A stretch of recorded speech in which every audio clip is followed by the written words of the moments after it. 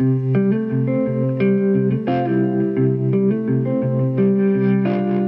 to 10-Minute Bible Talks, where we connect the Bible to your life in the time it takes to get to work. I'm Tanya Wilmoth. In the Ozark Mountains, and no, don't make fun of us if you're from a state with actual mountains, there's a beautiful canyon with trails and trees and babbling brooks and trickling streams and roaring waterfalls. Visitors flock in by the hordes and ride on trams or trek through on foot for the best scenery. It's stunning in the fall when the trees are turning. Tucked just to the north is a beautiful lake. You can get lost in nature while you're there. So lost that you might even think it's real. I mean, yes, most of it is real, but the waterfalls, not so much. Somewhere behind that manufactured rock, custom made to fit in with the Ozark Mountains' natural rock, there are pumps that take the water up to the top over and over and over, while trams of tourists drive by and marvel at the wonders of nature. Maybe this doesn't bother you. Maybe it shouldn't bother me. Many things can look real on the outside, but look behind the rocks or behind the curtain and the truth shines through. Jesus deals with this mismatch of perception versus reality in a shocking episode in the Gospels where he curses a fig tree. It's one of those accounts that we read and ask, why?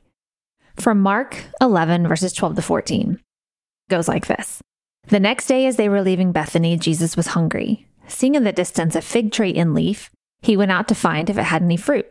When he reached it, he found nothing but leaves because it was not the season for figs. Then he said to the tree, "May no one ever eat from you again." And his disciples heard him say it. Well, this is confusing to us because we think if it's not the season for figs, why was the tree cursed for not having figs? Well, the problem was with the tree. It didn't only fail to produce fruit, but it gave a fruitful impression, and it failed to back it up. But why did that matter so much? Just the day before, Jesus rode into Jerusalem on a donkey, and the crowd waved palm branches and cried, "Hosanna! Blessed is the coming kingdom of our father David." Now, here we are, the morning after. Jesus and the disciples are on the road to Bethany. It's early spring. It's before the Passover. And the leaves, well, they weren't even supposed to be in full bloom yet. Except on this tree they were. If the tree had early leaves, then that should mean early fruit. But Jesus walks up to it and he finds it fruitless. The tree had given the impression that it was healthy, active, fruitful, early, but it was a facade. And as we just heard, Jesus cursed the tree, and then not 24 hours later, the disciples walked by the tree again and saw it withered and dead. Now, both the Old Testament and the New Testament talk about the importance of bearing fruit. In Psalm 1, the righteous person is described like a tree planted by the water that yields its fruit in season. And Isaiah talks about a time that is coming where God's people must bear fruit. And in Jesus' early ministry, the first followers must have had those images in mind when they were also called to bear fruit. The lesson for us today is that fruit is still an outward sign that reveals something important. It's like vital signs showing life within. So what are the vital signs of being a Christian? Well, first, love for Jesus.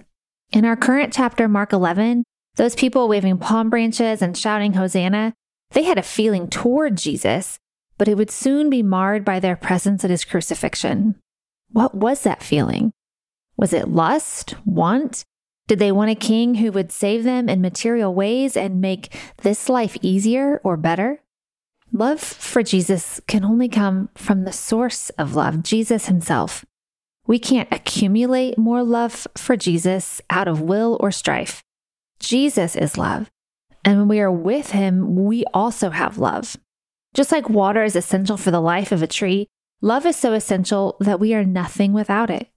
In 1 Corinthians 13, Paul says we can have the gift of prophecy and we can fathom all mysteries and all knowledge and we can have a faith that moves mountains.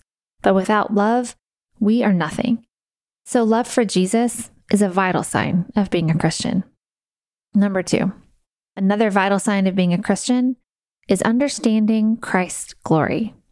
At the end of this chapter, there's a description of Jesus walking in the temple courts, and then he's questioned about his authority to be there by the chief priests and elders. I mean, Jesus is in his Father's house, but they say, "By what authority are you doing these things?" These spiritual teachers thought they were religious, but they couldn't see the glory of Christ. A person who is in Christ looks back at the Old Testament and sees Christ's glory shine through. It keeps us from being hypocritical and moralistic because only Christ is perfectly sinless. Only Christ is perfectly righteous. Only Christ perfectly fulfilled the law. It's not on us to be those things by living a moral life because Jesus did that. It's on us to draw near to Christ. Third, a vital sign of being a Christian is a life changed or in the process of changing. We think we need to look like the tree ready for harvest, with our plump, ripe fruit on full display. A supermom, a busy professional, a social media following, a perfect family. But our leaves can fool us. Intimacy with Jesus produces fruit in season, not just pretty leaves. But this is not a story without hope.